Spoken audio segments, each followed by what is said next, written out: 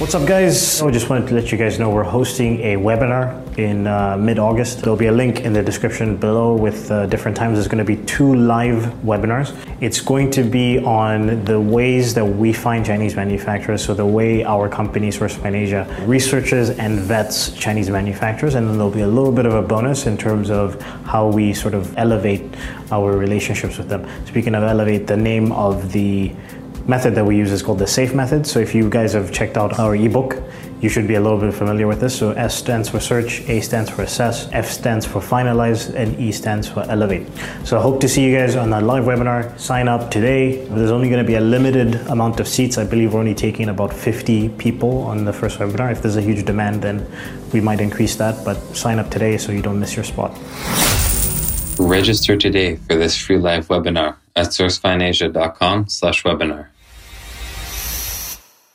Hey, what's up, guys? It's Rico here, the CEO of SourceFind Asia, co-host of the Made in China podcast, and the host of the SourceFind Asia YouTube channel, coming to you live from Nantong. In this episode, I sat down with Lorenzo Payman, and Lorenzo Payman is a very interesting character. He's a good friend of mine. He's an Enter China member. He's largely responsible for me being in China. I'm not going to tell you guys why. You'd have to listen to this part 1 out of 2 parts of the interview that we did with him. In part 1, we covered the reason why he influenced me to come to China, how he influenced me to come to China. We talked about his first experience meeting Tim and Nick. At the time it was the Elevator Life, I think back in 2013. Him, working in the oil fields in Canada, him coming to China, coaching middle school soccer team in Hangzhou, and then his first entrepreneurship ventures in China, being part of an accelerator program and almost getting investment and things like that. And then we got part 1 ends when he just started doing what he's currently doing in Hong Kong. So without further ado, enjoy the episode. I don't want to be a product of my environment. I want my environment to be a product of me.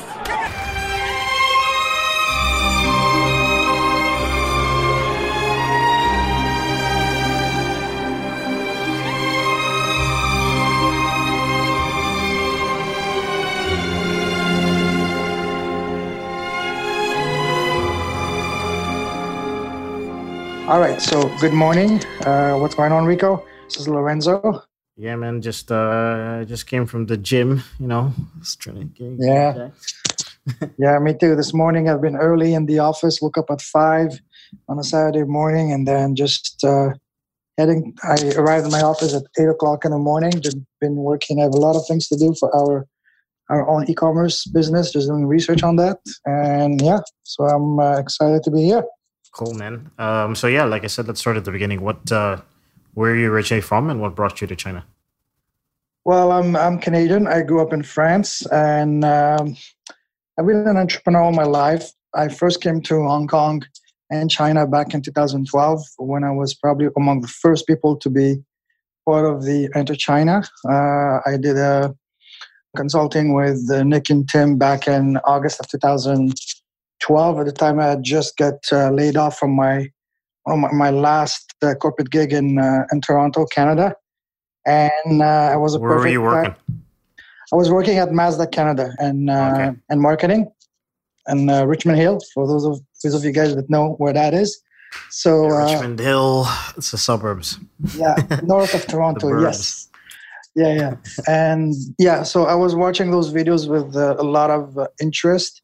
And at the same time, one of my last corporate gigs back home in Toronto, I got laid off at the end of August of 2012 because our entire department got outsourced to India, and they offered us a package to continue with the company, but at a third of the rate that we were getting paid before. So obviously, none of us took the offer. We all went our own ways, and I decided to go the unusual route, which was to go to China and in Hong Kong.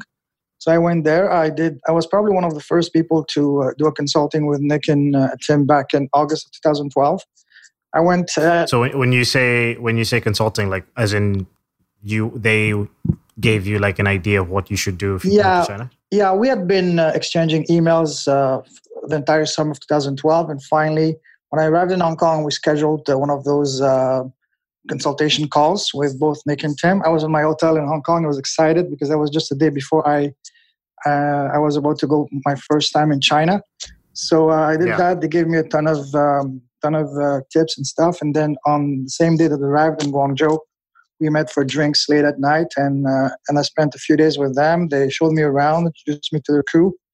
I met quite a few of the people that are now very successful in the EC. And then after that... So I have a question. At that time, was Enter China like an actual... Like they had started they had started the group, and it was like a paying membership thing at the time, or were they just formulating the idea? Yeah, it was just I believe it was just in the infancy. I don't remember if Enter China was launched or about to be launched, but I do remember that I was among the very first people to do consultation with them. And when Enter China was launched, I was probably one of the first people to also sign up. So, and obviously I was probably one of the first people to meet them in person, both Nick and Tim in Guangzhou. So I spent about a week with them and trying to see my options. I even get offered a job to one of my connections here as an English teacher, but I decided not to go the English teaching job because I didn't want to come to China to be an English teacher. So I went back home to Canada, and I went straight, not to corporate Canada, but I went to the oil fields in Western Canada and Edmonton, Alberta. I did that. I was basically X-raying pipelines, like a welder inspector, just inspecting the work of.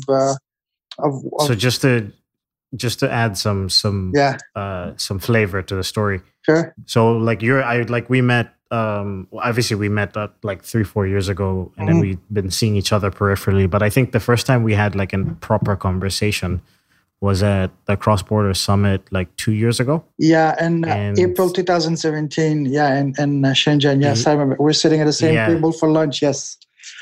Yeah. So then we started talking, right? And then we started talking about one of these forums. I'm not going to say the name, but there's a forum. Travel forum. Travel lifestyle. It was like travel for guys. Travel lifestyle business forum. Yeah, for guys. And I came across that forum in probably like 2012. Okay. 2012, 2013-ish. And I came, and then there was a whole thread about China and whatever. So like I was the one that Southeast Asia. I was the one that started that thread, and I started quite a few. Yeah, so that's what I was gonna say. So so it was just funny because I read that thread, and then that's how I found the Elevator Life at the time. So I clicked on the link. I started watching all these videos, and then I remember that we had different screen names on the forum. So like now I'm talking to you and I'm explaining my situation, and then you're like, I started the thread. I was like, man, Lorenzo, you're like the reason I'm in China, man. Because I don't know if I would have come across the Elevator Life if you didn't make that thread. That's a beautiful power of online communities, because that's how you get an idea, and that idea can become like a life-changing decision for you and take your life to a completely different direction. And for me as well, because I came across, the first time I heard about the Elevator Life was on the Tropical MBA podcast. And I was a big consumer and avid fan of the Tropical MBA at the time. And when I first heard an interview of Tim and Nick at the time by Dan Andrews, I was hooked, and I searched right away found the website, Elevator Life, and I think the moment I ended up on their website, I was binge watching their videos like nonstop and 3-4 times the same day, and it was something that I'd never imagined. I always heard about people going to China, but these people were actually making it more concrete in a way that, hey, if these guys did it, I can do it too. Yeah. So that's what really pushed me when I was about to get laid off. I said, well, I'm not going to go look for another job in Canada. I'm going to go check it out to see what's up. But at the same time, on the same forum, sorry to cut you off, on the same forum, there was a huge thread of opportunity in Western Canada, working in the oil fields and making six figures in 6 months. That's what I was going to say as well. Yeah. So that's what I was going to say. I was hesitating between trying my luck in China or going there. So I decided instead to go to Canada to raise some capital. I went there and I stayed there for about a year and a half. And after that, when oil collapsed in the summer of 2014, I still managed to hang on to my job. until January of 2015, when it was my turn to get hacked, I guess. Those the oil fields. I mean, also they talked about it in the forums. It's not easy work, right? Like it's quite difficult. Very well. It's depend on what you do. If you're working on a rig, yes, you're working like a dog, basically at minus 35, minus 40, doing the worst type of job, physical labor job. It's extremely tiring. Very harsh conditions. Sometimes you live in the middle of nowhere in the boonies, like complete isolation. A lot of time you work in rotation, like 2 weeks on, 2 weeks off, or 1 week off. So imagine living in a camp. You just see the same crew, the same people. The bunch of smelly men. Rednecks, yeah, very rednecks. But it was fun. Honestly, it was fun. Seriously, for me, I loved it. I was not working one of those labor-intensive works. I actually was working as a, to make it very simple, it was a welder's inspector. I was, when you go to the doctor to x-ray your hand to see you have no broken bones, we were basically x-raying the work of welders, x-raying especially pipelines, and to make sure there was no cracks or leaks using radioactive materials and a camera. So we're doing this. There was the crew. It was just me and my technician, level 2 guy. We're on a truck traveling each day 2-3 hours from the shop in Edmonton all the way to wherever the job for the day was. And it was fun, man, because you get to know some completely new lifestyle. A few times we were sent on rigs all the way up and close to the Arctic Circle. It was very interesting, but for me, I was there for the summer, most of the summer, but also did some winter gigs at minus 35. I remember a couple of times, a couple of nights, it was a blizzard, minus 40. You cannot even see 2 meters in front of you. All you would see was just a sheet of white falling in front of you. It was brutal because usually even though you dress like all the warm equipment, gear that you must, otherwise you will freeze to death. But still, for example, by law, we were supposed to have a break every 2 hours. But even when you had the break, you would not even go in the truck, because when you go in the truck and when you come back, you would be freezing even more. So you just stay outside and just try to almost like you're jumping, dancing, just to keep your body's temperature up. But it was fun because we had some amazing times, a lot of fun there. Tried a new lifestyle. Yeah, the money was good. Of course, that was the main reason people were there, but still, it was a completely new lifestyle. And I believe that if oil hadn't collapsed in 2014, I would have stayed a lot more time, because it was good, man. It was good. The money was good, and you were going up the ladder pretty nicely, pretty fast. So what happens after in 2014? That's when you decide to make the move to China? No, I got laid off in January of 2015, and I went back home in Toronto. I stayed. I was wondering what to do next. I got a job in corporate Canada at another big manufacturer out basically high-end Canada, and their finance department. It was right by the CN Tower, where it's Suite and Thai. And at the time, we had just moved from. You were right by the Rogers Center? Yes, right by the CN Tower. I used to live at City Place, which is like across the road in Spadina. Yeah, at the time we had just moved from North York to Ajax, so it was quite a trek. Like I was starting at 8:30 in the morning, so I had to basically wake up at 5 o'clock, leave the house at 6:30. It was an hour and a half to 2 hours each way, and basically $30, because I had to take the bus from our house, to the Ajax train station, and then from Ajax train station, take the GO train to basically to Union Station in downtown Toronto, and then from there just walk. And sometime, I honestly, being back in corporate Canada after having had a taste of the lifestyle in the oil field, because when you're in oil field, you basically have a freedom. You and your technician, no one else to report to. You have a lot of freedom to do things you want. And on top of that, you're coming off of, how long were you in China for? Like when you met Tim and Nick? Well, that was back in 2012 when I went in September. I stayed in China only for 2.5 weeks. So so I'm saying you have the China experience. Oh yeah, and then you go and you do the oil rig thing. Yeah, all this this stuff that's Yeah, all this time, go ahead. My main motivation was to raise as much capital as possible, and all the time consuming all the everything I could on those entrepreneurial podcasts, blogs, and my only aim was just to come to China, return to China as soon as possible. That was my almost an obsession at the time, an obsession for me. And so when I got laid off from oil fields, I went back, got a job in wearing suit and tie in corporate Canada. I lasted 3 weeks because it was absolutely too much for me. It would take me 2 hours commuting each way, so 4 hours just wasted on commuting. And I was getting paid maybe a third or a fourth of what I was making in oil fields. So there was no way. And plus, you know what is a corporate lifestyle, with all respect due, you're basically walking on eggshells. You have to be very careful what you say, not to offend anyone. And when you worked in the oil field, basically just freedom, almost like being back in college with your buddies, and you go from one extreme to the extreme. I couldn't take it. I lasted 3 weeks. I quit. And then I spent a few months wondering what to do. I was talking to a friend of mine from Toronto. He had been teaching in English in China, in Chengdu, for a few years. So at first I wasn't really keen on going to China because I'm more of an entrepreneur, always been an entrepreneur. So, and finally I said, okay, whatever. My options are either get another corporate job, which I do not want to. Oil field is completely down because the oil has collapsed. And let me try and see what's China. Go and explore this. So my buddy, he put me in touch with one of those agents in China. So while doing one of our calls on Skype, we were just socializing. He asked me, "Hey, Lorenzo, do you like football?" I said, "I don't like football. Football is my religion. I live, breathe, and think football 24/7." He said, "Okay, beautiful. Can you coach football?" I said, "Yeah, I did that when I was in France, even in university, high school and university." And Toronto, I did that as an assistant coach and stuff like that.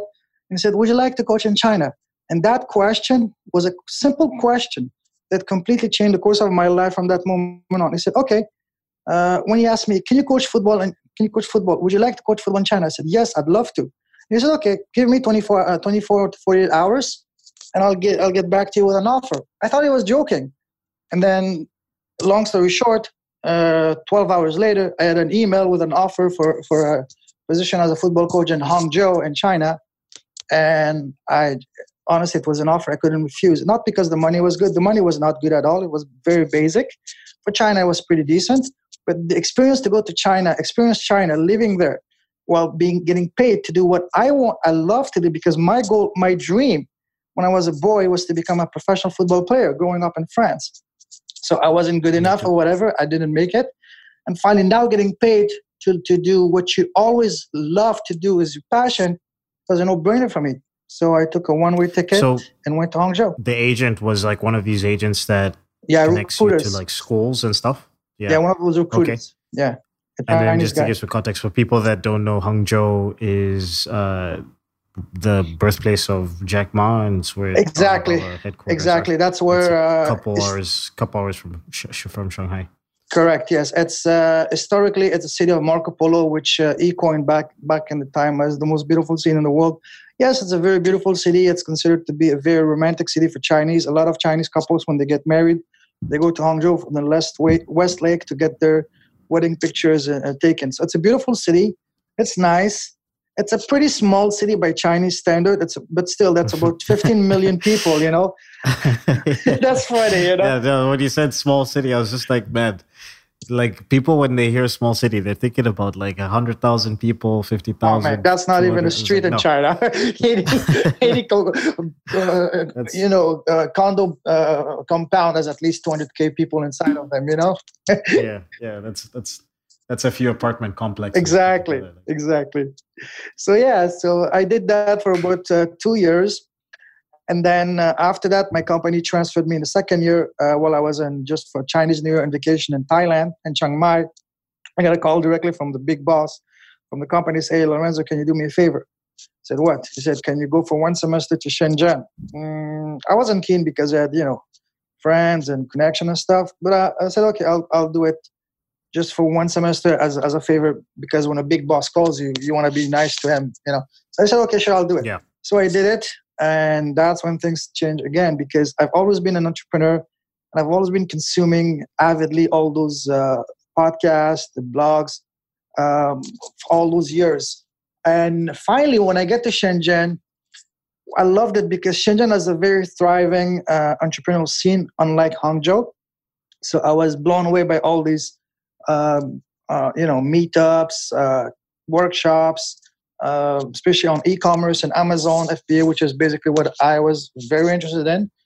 So when I attended as many as those events as possible, and that's when I attended the Cross-Border Summit organized by Michael Michelini. And I've been a listener to his podcast for at least since 2012, 2013, since his first days.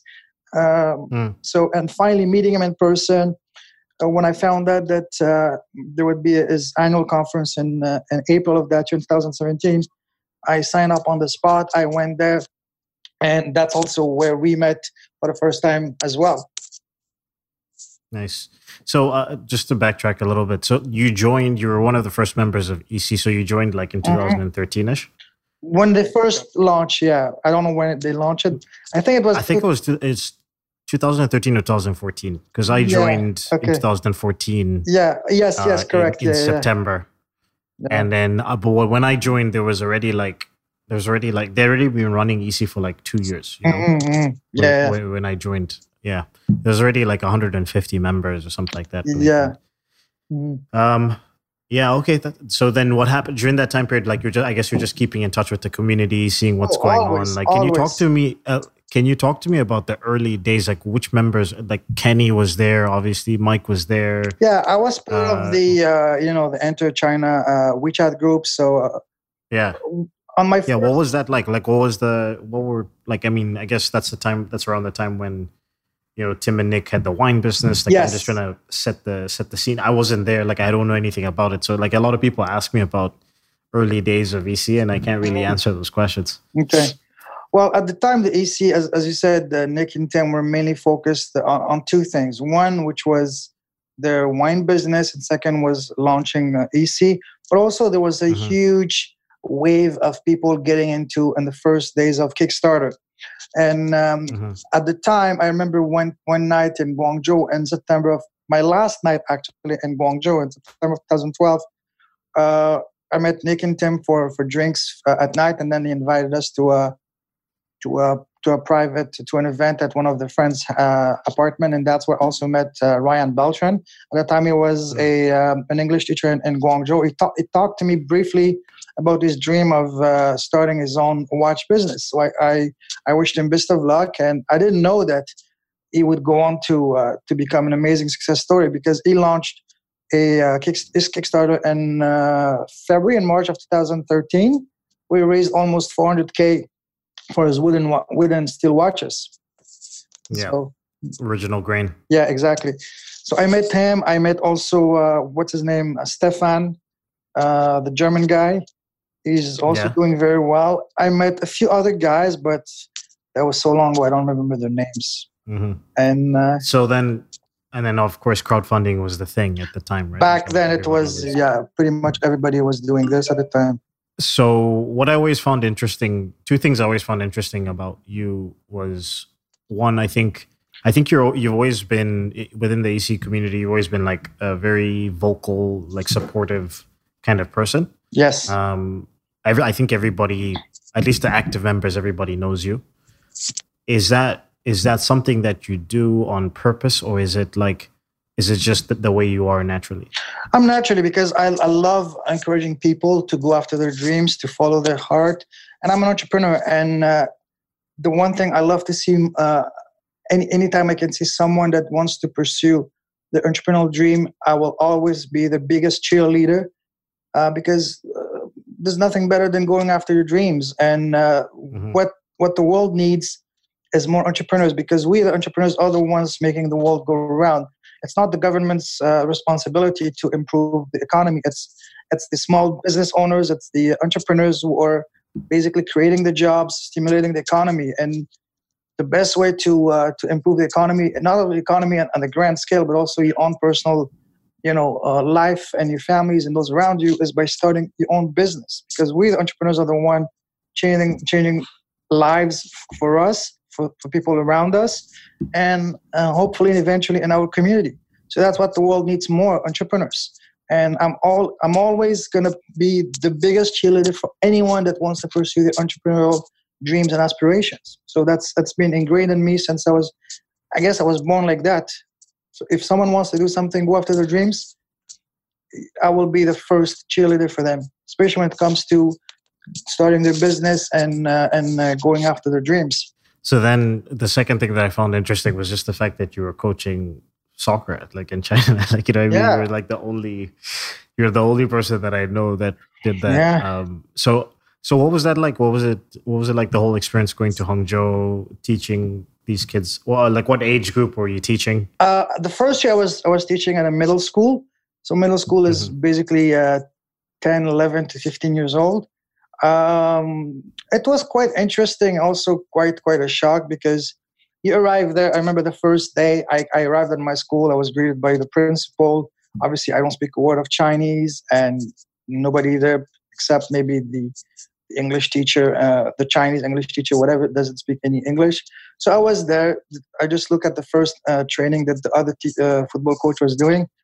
And after talking to them, I will always remember the principal of the school said, well, I want my kids to play like Barcelona. I said, why Barcelona? Because I'm a big Barca fan. I want 11 Messi on the field. I said, okay, that's a beautiful goal. Let's see what they can do.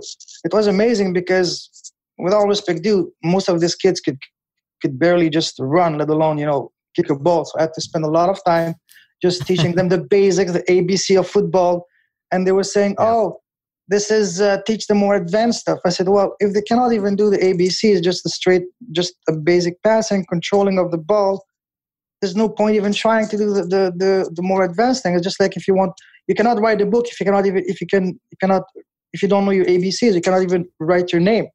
So that's what I was trying to explain to them. But the Chinese have grandiose ideas, but they just want to take the shortcut and not work for it. It's all about shortcut for them. But sometimes it works and sometimes it doesn't. And football is definitely one of those that it doesn't work in it. And you can see by how China has been performing in world football. So, however, despite this, I had my frustration with them and all that because of the lack of lack of understanding. But it was an amazing experience on the human aspect. I got to experience living in China, in Hangzhou. I met some amazing people, especially the Chinese. They were extremely hospitable, warm, friendly. I'm sure you've experienced the same thing, Rico. Whether it was your coworkers, your bosses, your friends, they were extremely friendly, hospitable, and it was an amazing experience from a human perspective. So I would always cherish that. What's up, guys? I just wanted to let you guys know we're hosting a webinar in mid-August. There'll be a link in the description below with different times. There's going to be 2 live webinars. It's going to be on the ways that we find Chinese manufacturers, so the way our company, SourceFind Asia, researches and vets Chinese manufacturers, and then there'll be a little bit of a bonus in terms of how we sort of elevate our relationships with them. Speaking of elevate, the name of the method that we use is called the SAFE method. So if you guys have checked out our ebook, you should be a little bit familiar with this. So S stands for search, A stands for assess, F stands for finalize, and E stands for elevate. So I hope to see you guys on that live webinar. Sign up today. There's only going to be a limited amount of seats. I believe we're only taking about 50 people on the first webinar. If there's a huge demand, then we might increase that, but sign up today so you don't miss your spot. Register today for this free live webinar at sourcefindasia.com/webinar. When did you start to make your first inroads into some sort of entrepreneurial venture in China? Good question. So basically, toward the second year, in the summer, I was working doing a summer camp for my company, football coaching and doing English teaching at the same time. I was talking with a friend of mine, also from the same forum. He's a French guy, but he's been involved in the world of professional football for a long time. He lived in Argentina for 10 years, very, very connected in the professional football, especially in Europe and in South America. So talking to him, and I said, hey, man, I'm doing a summer camp. He said, wow. And at the time, China was starting to invest heavily, billions and billions of dollars into developing football. bringing a lot of professional teams into China to develop the game. And while talking with him, we had an idea of trying to start our own football business. So we planned to start to take groups of Chinese kids to do some football summer camps in Europe, especially in Spain and Mallorca. Mallorca is a beautiful island off the coast of Barcelona in Spain. It's probably one of the most touristic destinations in Europe. Basically, it's like the Cancun of North America. So it's a party place. It's beautiful, absolutely gorgeous. But we wanted to organize our first group there because my friend, he has a property in that area because it's in that island. Because it's a small island, everybody knows everybody, and he personally knows the president of the football. We're talking about the professional football club in Spain, and Spain is the best league in the world in professional football. So the attractiveness of that prospect. I think the Premier League fans would debate you on that. Yeah, it's a toss. But for the past 10 years, Spain has been at the top. All English European Champions League. And, this year, yes. But for the past, if you look at the past 10, 15 years, it's 85% won by the Spanish. So, but we're not going to get into that, No, okay. But anyways, so the attractiveness was very high to getting a group of Chinese kids to go spend 2 weeks at a summer camp in an absolutely gorgeous setting to learn about the Spanish culture and get trained. Basically live like how you would live if you were a professional football player. Like you wake up at 7 o'clock in the morning, after your breakfast in the morning, from 9 to 12, you do intensive football trainings. Then you get your lunch. After lunch, you get 1 hour of nap, half an hour, and then you get an hour of English classes, and then afternoon again, because it's too hot in the early afternoon, we take them, for example, to the beach or do sightseeing, and then the late afternoon, again, 2 hours of coaching, and then again, back to dinner, and then evening, just some sightseeing, whatever. So that was our plan. We had a beautiful project all ready. So we started pitching that to people I knew, and the first person I started pitching it was obviously the owner of the training center I was working at that time. So he was very interested in. He appeared to be very open-minded, spoke perfect English. He said, yes, let's do it. So we signed a contract with that Spanish club in Mallorca. We sent the deposit, 15% down payment, which was about 5,000 euros between the three of us. And everything was good and dandy.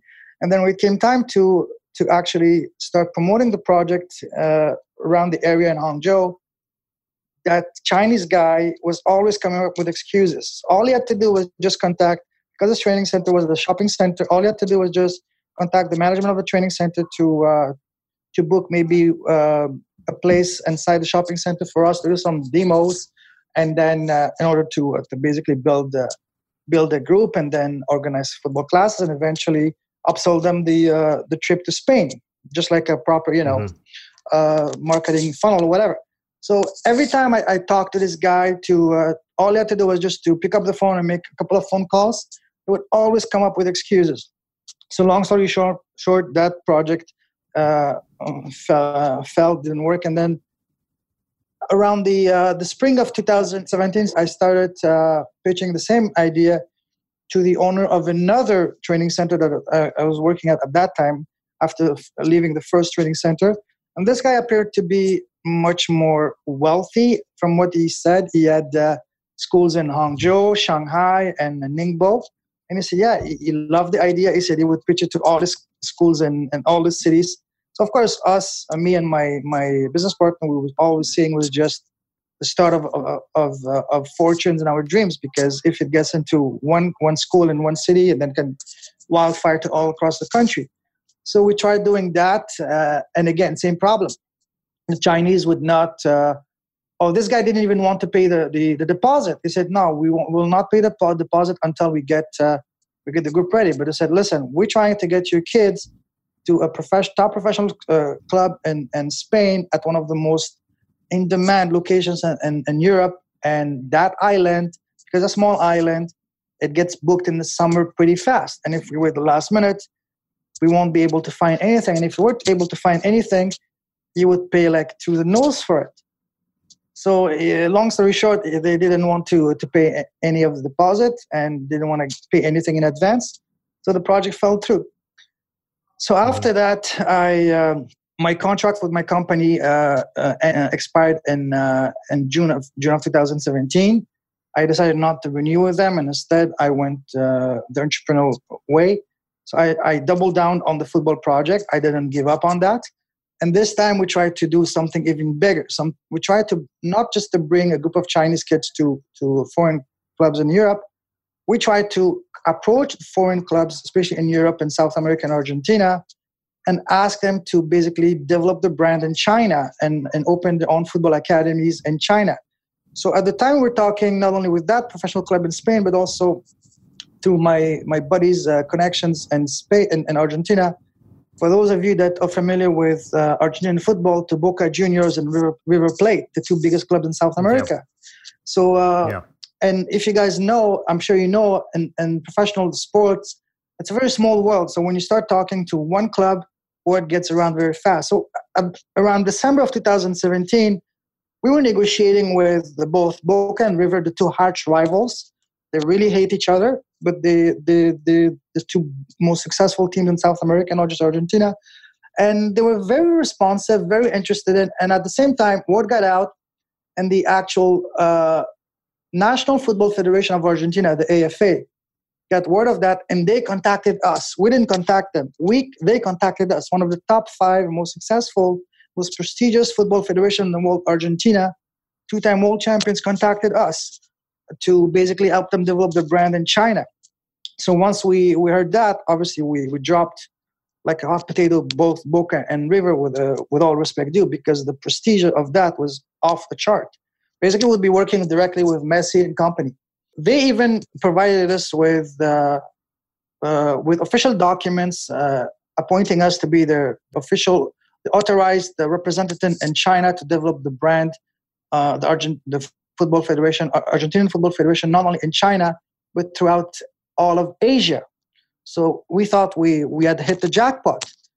So after that, I started traveling around China and taking part in startup competitions. And that's when around March of 2018, Nick, not Nick Rammel, but the other Nick from the EC. What's his name? I forgot. Zeber? Zeber, yeah. Yeah. He posted about... You mean one of the partners? Yes. Very, very kind and helpful guy, yes. So he posted on the EC, in the private EC WeChat group about a big high-profile startup competition in Zhongshan and the south of China in Guangdong. So I reached out to him. He said on the ad for the startup competition, he was saying this would be mainly for tech companies and internet companies. I messaged him. I said, Nick, our project is very, very high profile, very ambitious, but it's not in tech nor internet. It's in a football project. He asked me to send him my pitch deck. I did. He said, I love it. I'm going to submit it to the organizing committee, and let's see what they say. And about a day later, he replied back to me, and he said, yes, they want you to be there. So we started the application process, and we got invited in. They paid for our flights to go from Hangzhou to Guangzhou, and at the same time, my business partner had just arrived from Paris. He was in Beijing, so they also paid for his flight from Beijing to Guangzhou. So we met in Guangzhou.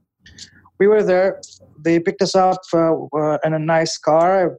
I mean, we were treated like complete royalties, like 24/7 English-speaking driver with a translator, 5-star hotel, taken to the best restaurant in town.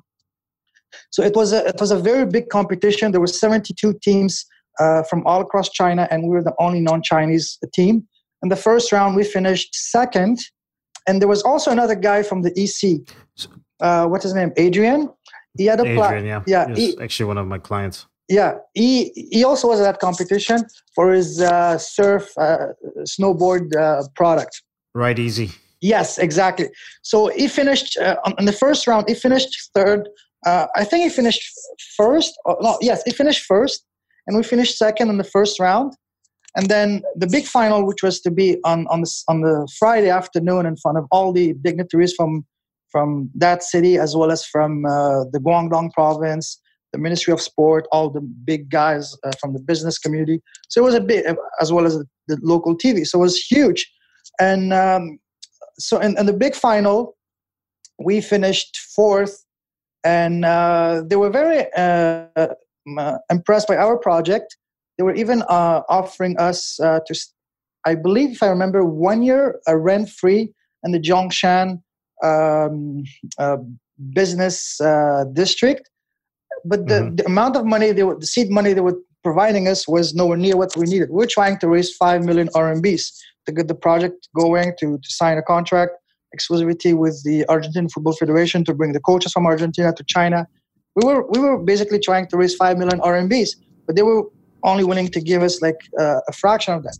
So we thanked them, but we had to go. I had to go back to Hangzhou. And so how did the competition work exactly? Like you just presented, you did like a 5-minute pitch, or like no? It was in the first round we had to do like 12 minutes. So we did our presentation. There was a live translator to translate, and then after that we had to answer some questions from a panel, just like any competition. And and they voted right away. We were the last team to present on the Sunday morning, the first day. And we knew the result right away. Like within minutes, literally, they congratulated us. They say, you guys are in the final.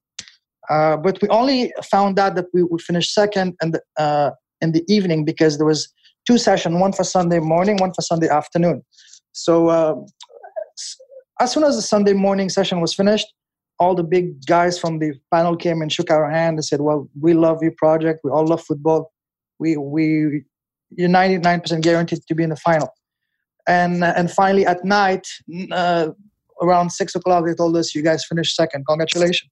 So we were, both of us, me and my buddy, were ecstatic. And then we're treated like royalties, like big dinner, KTV, the whole shebang that the Chinese like to treat you, So it was an amazing experience. And then for the rest of the week, while waiting for the final on Friday, they were basically just treating us like royalty, like showing us around, visiting the nearby city. It took us to Zhuhai, absolutely gorgeous city right by the beach, by Macau, and then just showing us about they were basically trying to sell us on the idea to settle and Zhongshan and Zhuhai. We love the area, especially Zhuhai. But again, the amount of seed money they were providing us was nowhere near what we needed to get the project going. And was this competition was government funded? It was It was actually, yes. It was a project by the I believe the Guangdong government, province government. So you had all the dignitaries from the Ministry of the Bureau of Sports and Education, and of course, because all these guys, none of these guys speak any English, and we don't speak any Chinese. Each time we were with them, we didn't really understand who was who, because the translation was really lacking in that case, and it was very difficult to know who was who. But there were like, when we went for dinner, I remember there were 20 of us, and it was basically among the who's who of Guangdong government and business people. But unfortunately, because we didn't speak any Chinese and our translator got very fast drunk, we didn't know, because of the baijiu was free flowing, seriously. And both me. And if you want a funny story, my business partner, the French guy. That is such a Chinese situation. My business partner, listen to this. I hope it's not too whatever. I'm going to try to keep it PG. No, PG-13, okay? You can say whatever you want on the podcast. Okay. Like it's completely fine. So, but anyways, basically, it was his first time in China. He was in China for less than a week. And as soon as we sat around dinner table and all that, after his first sip of baijiu, like everybody, how it is in China, everybody wants to gambe you, to cheer you, and you have to especially for them. Especially as the foreigners on the table, you're like a target. Oh yeah. It was me, him, and like 20 Chinese guys, and these were like very high level government and business people from the Guangdong province. So we had to, and the funny thing is, they were giving me, because maybe a small dose of baijiu, but they were taking almost like small jugs each time. I'm sure you've been in that situation as well, Rico, because you know how those big guys, how they drink like fish, basically. How they party. No, the thing is, it's not even just that. Like, for example, I'm a whiskey guy, right? Like, I can drink. I think I can handle my whiskey with the best of them. Yeah. But I don't drink baijiu, so it's like a completely different alcohol that your body's not used to taking. So like, but with these basically, if I drink the same amount of whiskey, I'd be fine. But if I drink baijiu, I'm gonna be fucked up. So yeah, you know. But in that event, in that evening, there was no whiskey. They had because my business partner was French. beer or baijiu. Yeah, they had the typical Chinese beer and maybe one or two cheap bottles of so-called French wine. My French buddy, as soon as he drank a sip of the wine, he said, "That's the worst wine I ever had in my life." And he's not a snob. He's not a snob guy. He's very open-minded, you know. But anyways, so after 5-10 minutes of after the dinner started, I noticed my friend wasn't sitting beside me. So I thought he went to the bathroom. So 5, 10, 20, half an hour. I said, "What the hell is going on?" And even the people around were asking, where is he? So finally, I inquired around, and somebody told me he's in the bathroom. So I knocked on the door and said, "Hey, buddy, are you okay?" He said, "Yes, I'm okay, but I'm not coming back." So why? What's going on? I feel much safer staying in the bathroom than being on a dinner table because I can't take this crap of baijiu. So he spent basically 2 hours sitting in the bathroom. Because he was just worried about drinking the baijiu. Yeah. Oh yeah, because he said this is the worst thing ever. And it was absolutely awful. No, he couldn't take it. Baijiu tastes like cheap sake.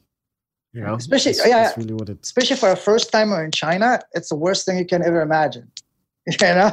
But anyway, so it was a fun time. After that, and so long story short, they treat us like royalty. No expenses spared. They took us to the best restaurant in town all the time, whatever we wanted, and all that. And each time for dinner, we had the pleasure of having someone high level, either from the government or business world in Guangdong, to be with us and try to make our time as enjoyable as possible. So it was an amazing experience. And finally, for the grand final, we finished fourth. And Adrian, I believe he finished third or second, something like that.